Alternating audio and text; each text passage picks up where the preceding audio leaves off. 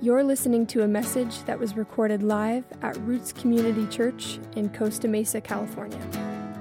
Roots exists to celebrate the glory of God through lives transformed by the gospel of Jesus Christ. For more information about our community, visit us at rootschurch.net. Chapter 1. We'll read the first 17 verses of this inspired biography. Verse 1. The book of the genealogy of Jesus Christ, the son of David, the son of Abraham.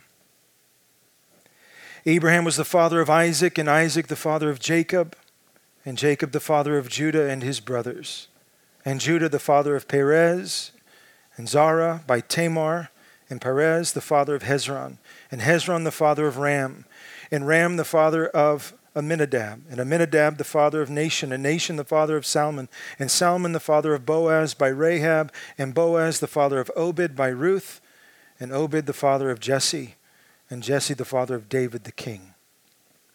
And David was the father of Solomon by the wife of Uriah, and Solomon the father of Rehoboam, and Rehoboam the father of Abijah, and Abijah the father of Asaph, and Asaph the father of Jehoshaphat, and Jehoshaphat the father of Jeroam, and Jeroam the father of Uzziah, and Uzziah the father of Jotham, and Jotham the father of Ahaz, and Ahaz the father of Hezekiah, and Hezekiah the father of Manasseh, and Manasseh the father of Amos, and Amos the father of Josiah, and Josiah the father of Jeconiah, and his brothers at the time of the deportation to Babylon.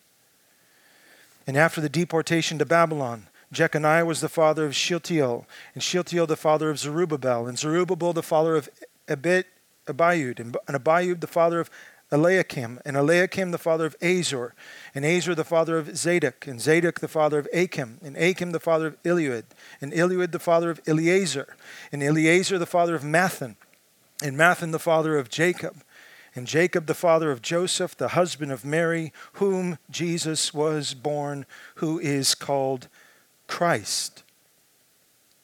So all the generations from Abraham to David were 14 generations. And from David to the deportation to Babylon, 14 generations. And from the deportation to Babylon to the Christ, 14 generations. And this, beloved, is God's holy word. Please be seated.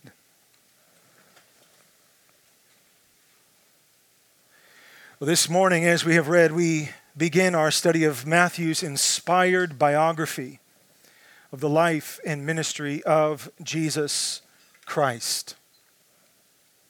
Whether you are a brand new believer, a brand new Christian, or you've been walking with Jesus for decades, or perhaps you are just an observer of the Christian faith, I can assure you that devoting time and energy to understand and grasp the life and ministry of Jesus Christ is the most significant use of our limited time on earth. What you will read and discover in the pages of Matthew's gospel is a story that is done to shape more of human history than any other story, and it's not even close. What you will read in Matthew's gospel are claims that are so outrageous that if they are false, ought to be rejected as ludicrous. But if true, they demand full allegiance. What you will discover in Matthew's gospel is that Matthew leaves no gray area concerning the person of Christ. As C.S. Lewis famously writes, he, Jesus, is either the Lord of the universe and worthy of our full devotion, or he is a lunatic and should be avoided at all costs. Matthew leaves no room for simple admiration of Jesus Christ. There will only be full allegiance to him or nothing at all. Matthew leaves no room for Christ as an additive to your already full life. Matthew does not let us use Jesus as a means to another end, but instead Matthew presents Jesus as the telos, the end, the beginning and the end, the Alpha, the Omega, and before whom all the earth will bow. Matthew presents Jesus as the King of glory, the one who is high and lifted up. No mere admiration will do, only full devotion.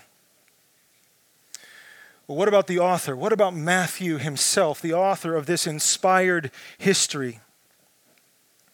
Matthew, who also goes by Levi, by the way, is the author of this biography.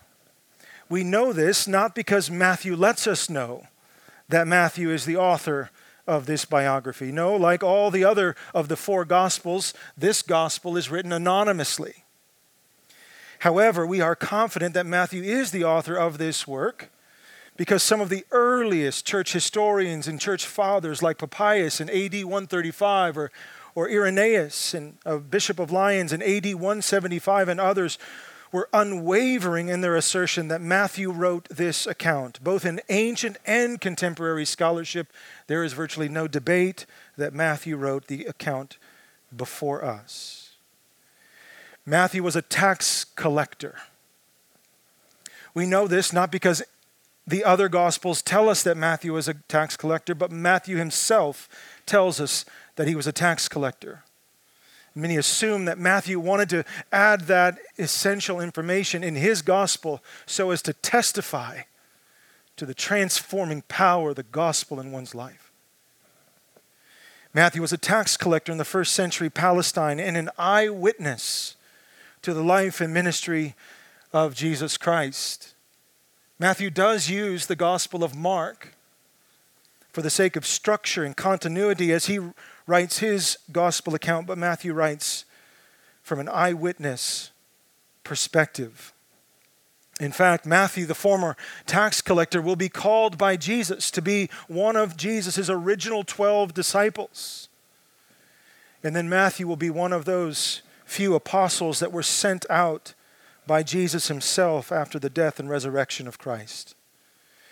And so what we have before us, beloved, is a very early eyewitness account of the life and ministry of Jesus Christ, written only about 30 years after the resurrection of Jesus Christ. This is a very old and very early testimony of Jesus Christ.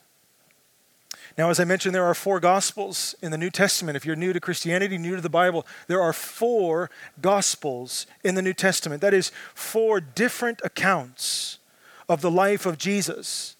And each of these four Gospels, though they tell the same essential story, each of them provide a unique contribution to the church. Matthew's contribution, as we will see in the weeks and months to come, is nothing short of remarkable. Let me list just a couple of those contributions that are unique to Matthew. First, of all the Gospels, Matthew writes the most complete account of the life and ministry of Jesus Christ. That is why perhaps Matthew is the most quoted, most written about gospel of the four Gospels in the New Testament. It is the most complete account that we have of the life, death, resurrection, and ascension and commissioning of the church by Christ himself. Furthermore, Matthew writes with absolute literary brilliance. This is what struck me as surprising as I prepared for this series. Matthew, the way he structures his gospel is unique to the four Gospels, and it is compelling all on its own. Matthew breaks up his gospel in three main parts. We have the prologue, or the nativity, the beginning, the birth of Christ. That's the first section. And that's followed by 5 narratives and 5 teachings that Matthew hopes for his Hebrew listener, for his Jewish listener, would draw parallels from the first 5 books of the Bible, the Pentateuch, the 5 teachings of Moses. And he would parallel that to the 5 teachings of Jesus so as to say to his Hebrew audience that a better Moses has come in Jesus Christ. So the prologue and the birth narrative is followed by 5 major teachings, and then the majority of his book is left for this final stage, and that is the passion of Christ, the suffering of Jesus. In fact, Matthew is not alone. Most or all of the Gospels devote most of their time to the passion of Jesus Christ, the suffering and the death of Jesus. Why is that so? Why does Matthew and the other gospel writers devote most of their narrative to the passion, to the suffering of Jesus? Well, the answer is because that's why he came. That is the main reason for why Jesus came. Yes, he gave us insights for living. Yes, he gave us an example for godly kingdom living. But he came to die. He came to suffer. And he came to rise. And so we have the birth narrative, the 5 teachings, and then the passion conclusion at the end. Matthew's structure is absolutely compelling. Finally, Matthew is the very first book of the New Testament. It's the very first book. In fact, if you're looking up here, you can see there's this little page that separates Malachi and Matthew. This little page represents 400 years. 400 years from the Old Testament prophets, the major and minor prophets, to Jesus and Matthew. 400 years. And Matthew is the first of the Gospels in the New Testament, which is intentional because Matthew does more than any other gospel writer to connect the Old Testament promises of Messiah to the New Testament fulfillment of those promises in Jesus Christ. In fact, this is the main contribution of Matthew. He does more than any other New Testament author to connect the promises of the Old Testament Messiah to the fulfillment of those promises in Jesus Christ. In fact, if there was one word to summarize the Gospel of Matthew, I would choose the word fulfillment. You'll see over and over again as we move through the narrative, Matthew says, and this was done in order to fulfill what was said by the prophets. And this was done in order to fulfill what was promised in the Old Covenant. So, Matthew is writing with a Hebrew audience in mind, with a Jewish audience in mind. But as we'll soon find out, Matthew is well aware that this good news will eventually become a global phenomenon. To the Jew first, and then to the Gentile. And it's to this main contribution in Matthew's gospel, the connection of the Old Testament with the New. It's this main contribution that we'll spend the remainder of our time this morning. And so to begin his groundbreaking biography, Matthew begins with a genealogy, a list of hard to pronounce names. This feels all too familiar as we went through the book of Genesis together not too long ago. But I hope that some of those names have new significance to you this morning, new weight, new insight as we hear of the genealogy of Jesus Christ. To our Western minds, this may be the least compelling way to begin a story. I know it's the least compelling way to begin my story. I may have told you this. I ran into a guy who had the last name Bud one time. And I had not known anything about my genealogy, my heritage. And Ancestry.com was super popular at the time. And he goes, oh, you haven't heard our story, the last name Bud? And I said, no, please, tell me our story. And he says, oh, yeah, so it's Dutch originally, and we're Dutch farmers. And I said, oh, okay, farming's cool. It's hard work, hard workers. That's where we're from. Yeah, Dutch farmers. And we migrated from Europe and on our way to America. That was the goal, was to get to America. And I'm like, oh, great, tell me more. He's like, well, we got to Canada, and we thought that was good enough. And we settled in Canada as Canadian farmers. And I'm bracing, I'm waiting for where's the royalty? Where's the fight? Where's the warriors? Where's the spears? No, we were Canadian farmers. That's our story.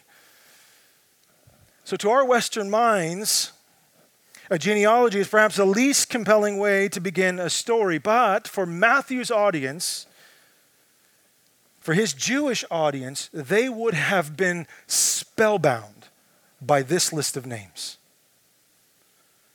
For Matthew's original audience, these names represent the law and the prophets. They represent the history of God's chosen people, the nation of Israel. Names like David and Abraham, Jacob and Judah. After 400 years of silence, these names would have captivated his audience. Names like Solomon and Uriah and Hezekiah and Amos. These names would have captured the complete attention of Matthew's Jewish audience. And with this genealogy as Jesus' own heritage, Matthew is saying in no uncertain terms that this Jesus is thoroughly Jewish. He is a Hebrew through and through. Matthew is saying to his original audience, Jesus is one of you. But as we'll soon find out, Matthew is saying he is also so much more. And so we'll spend the rest of our time now just looking at verse 1. We'll reference the list from time to time, but I want to spend the rest of our time just looking at verse 1 of Matthew chapter 1. Verse 1, let's read it together slowly. The book of the genealogy, literally the Genesis, the origins, the book of the genealogy of Jesus Christ, the son of David, the son of Abraham. Notice Matthew does not introduce himself. He doesn't greet his audience. But instead, Matthew gets right to the point of why he's writing. Matthew is writing with one main subject in mind, one main purpose, one main aim, and that is to introduce the world to Jesus the Christ. First, Matthew calls Jesus the Christ. Notice the book of the genealogy of Jesus Christ. Christ is not Jesus' last name, but instead Christ is his title. He is Jesus the Christ. And Christ, or Christos, is essentially a Greek translation of the Hebrew word for Messiah or Mashiach. And that translates anointed one, or one that is anointed. The Messiah, the Christ, is one who is anointed by God. And this idea of anointed, or being anointed, is fairly common in the Old Testament. Kings would be anointed before they would ascend a throne. Priests in the temple would be anointed before they would go into the temple and perform ceremonial duties. Even the objects in the temple would be anointed before they would be used for temple sacrifice. So this idea of anointedness, or Mashiach, is fairly common in the Old Testament. So in some sense, Matthew is communicating to his Hebrew audience that this Jesus is someone who has been anointed by God. He's been set apart for a holy task to serve Israel's God and Israel and God's people. But of course, Matthew is not done. Matthew is not content with Jesus simply being anointed by God. After giving Jesus the title of Christ, Matthew goes on to say that this one who is anointed is also the son of David. He is the Christ, and he is the son of David. And this is an explosive statement. Explosive. Because listen, beyond the idea of someone or something that is generally anointed to ascend a throne or perform some task in the temple, there was also an expectation in the Hebrew scriptures of an anointed one. A deliverer who would come to Israel's defense finally and fully and lead Israel into shalom, into final peace with God.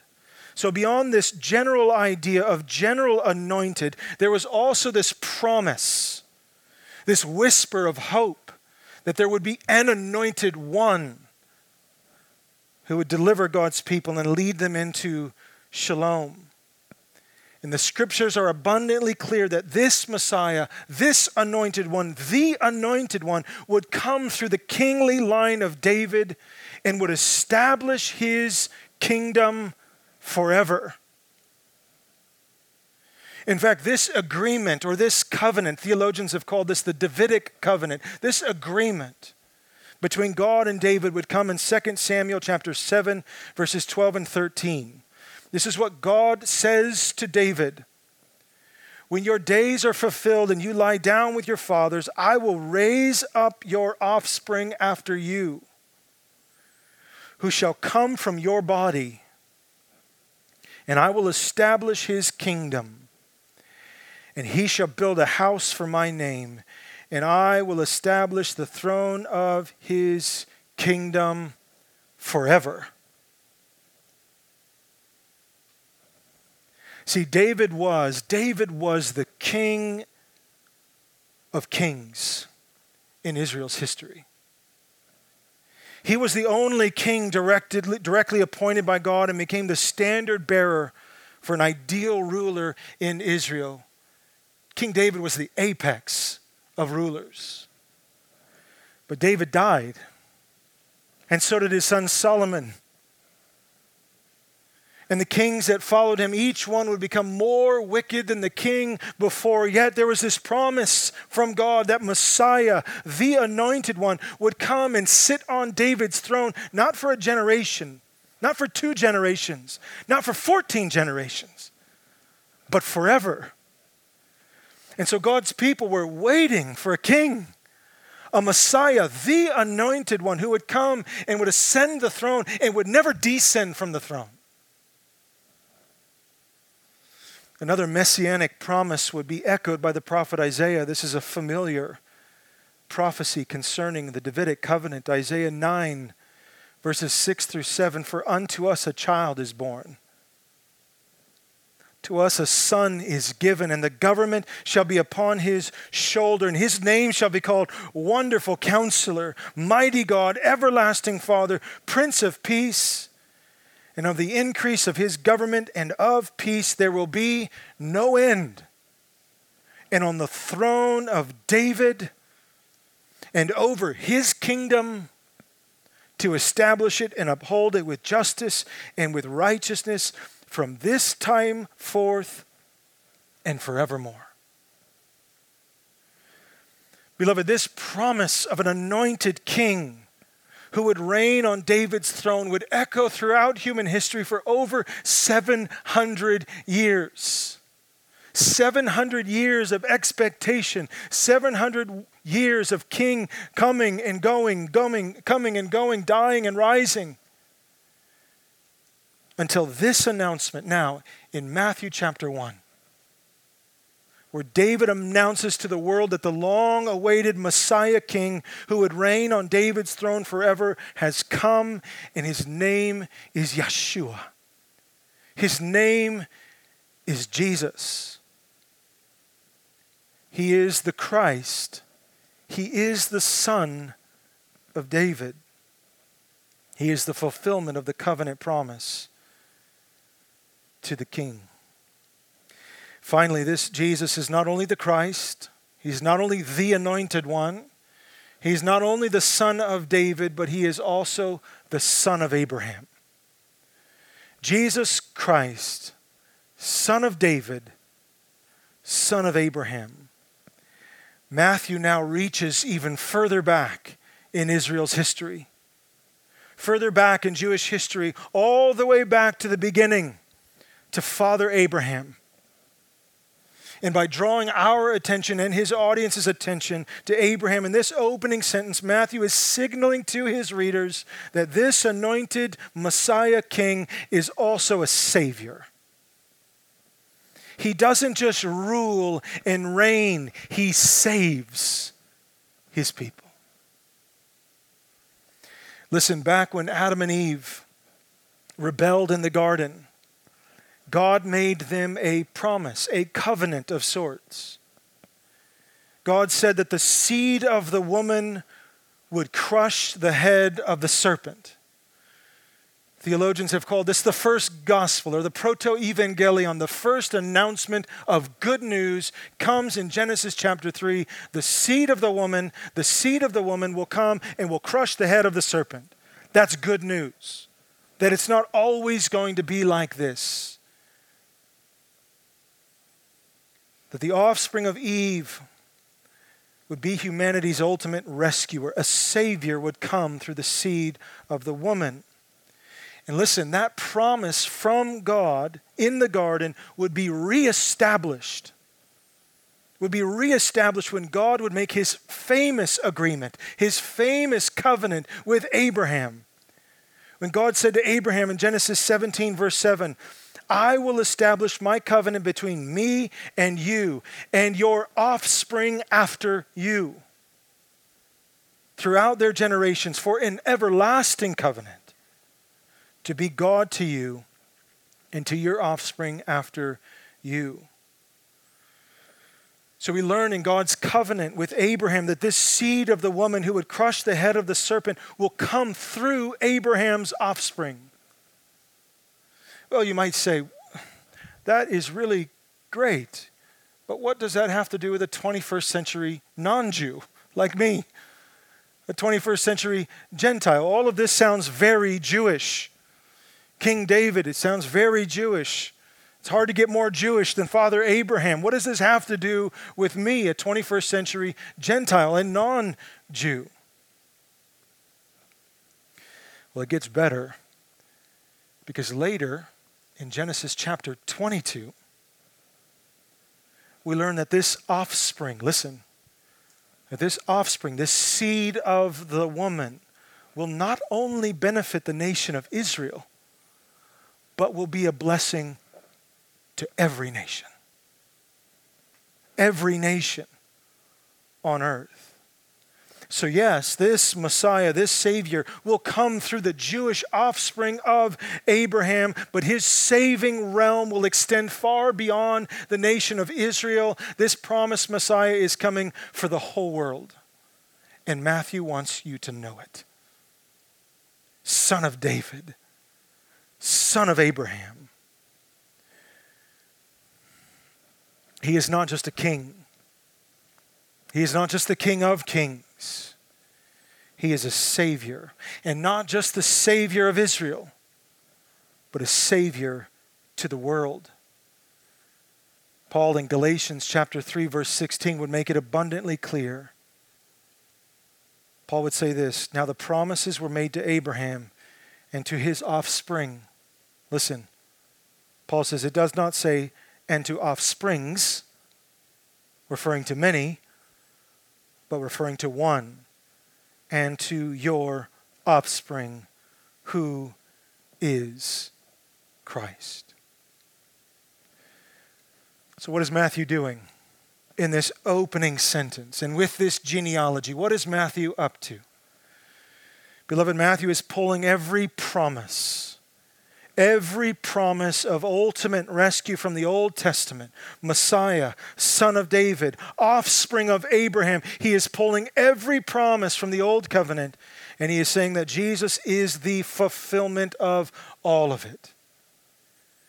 In fact, Paul would say later that all of the promises of God find their yes in him, in Jesus Christ. All of the promises of God find their yes in him. That is why Paul says it is through him that we utter our amen to God for his glory. Why does this matter? Why is this important? Beloved, the most important thing to keep in mind as you read the scriptures is this, that the message of Christianity is and always has been a message of rescuing grace. The message of Christianity has always been a message of rescuing grace. That is to say, Christianity is a religion that is built upon one main purpose, and that is this: God is on mission through his Son to save his people from the consequences of their sin and from every continent on the globe. It is not an ethnocentric religion. It is a global religion. He is the son of David, and he is the son of Abraham. He is the blessing to Israel, and he is the blessing to the nations. In fact, in the very last chapter of Matthew's gospel, after Jesus was raised from the dead, he called his disciples to himself, And he says something remarkable.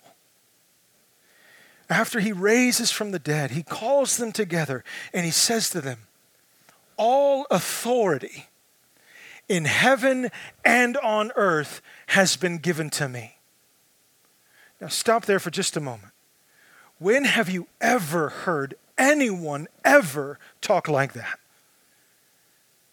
Even the most egotistical, even the most narcissistic person that you can picture in your head, don't say it out loud, you've never heard them say, all authority on heaven and on earth has been given to me. Who would say that? One. The son of David says that. The son of Abraham says, come to me. Come to me. Let me tell you something about my authority. All authority has been given to me. And then he says, and he sends them out, go therefore and make disciples of all nations, not just of Israel, of all nations, baptizing them in the name of God. What is the name of God? Father, Son, Holy Spirit. All authority, all reach has been given to the King, the Son of David, the son of Abraham. He is the King above every king, and he is the Savior to the world. The question for us before we begin this journey, I'm going to close with this. The question before all of us this morning is the most important question that you will ever answer in all of your life, and that's not hyperbole. Here's the question. What do you do with him? What do you do with him? What do you do with the son of David, the son of Abraham? What do you do with the one who says, all authority on heaven and on earth has been given to me? What do you do with him? I've already told you Matthew won't let you merely admire him or live the Sermon on the Mount. Will you follow him? As we move through Jesus' teaching, he's going to gather his disciples and he will say to them, will you follow me? Will you follow me with your whole lives? So what do you do with Jesus? Will you follow him? Will you believe upon him as he walks on the water and he heals the lame and he transforms tax collectors and he dignifies women and he does all that he does to show his kingdom is utterly different than this one? Will you believe upon him? Or will you just observe him?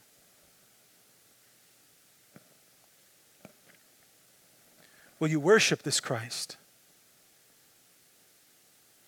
One of the most controversial things in all the earth is that this man, Jesus Christ, received worship and he loved it. Angels, when people bow down before angels, angels say, get up. What are you doing? Any earthly king should say to anybody that bows down to worship, get up. What are you doing? You know what Jesus doesn't do? He doesn't say that. Instead, he says in Matthew's gospel, if they don't worship, these very stones will cry out to me. So what will you do with him? Will you worship him? Will you follow him? Will you give him everything? Will you listen to him?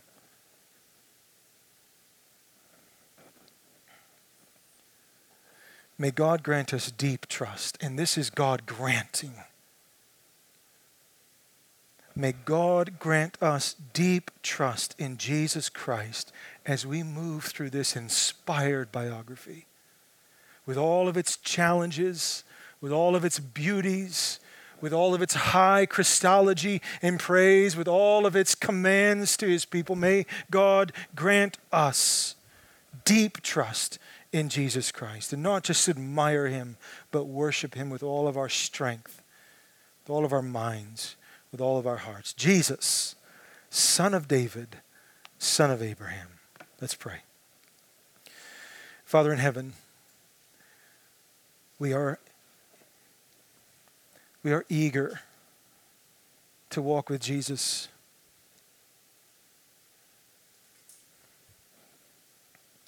And I pray, Father, that you would move in such a way as to cause authentic worship among your people as we look to the Son, as we look to the King, the Messiah. And in good ways, would you allow that question to mess with us this week? What do I do with Jesus? What do I do with Jesus on Tuesday, on Thursday? What do I do with Jesus when times are difficult? What do I do with Jesus when times are great? Father, I am praying desperately from my own heart and all of us here that we would be overcome with allegiance to Christ. We'd be overcome with allegiance to the King, the Son of David. And we would receive his free grace, his rescuing grace, the Son of Abraham. We pray this now in Jesus' good name. Amen.